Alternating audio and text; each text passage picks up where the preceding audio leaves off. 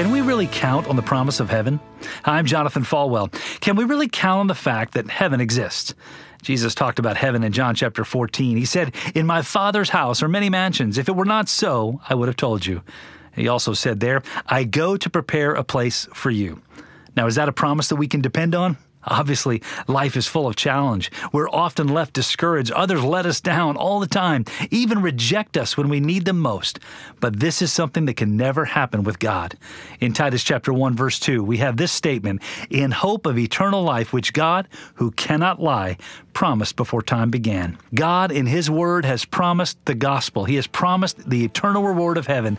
Jesus has prepared that place for us, and there is nothing that we can do or nothing that others can do to us that can take away that great gift. You've been listening to One-on-One with Pastor Jonathan. To learn more, visit falwell.com.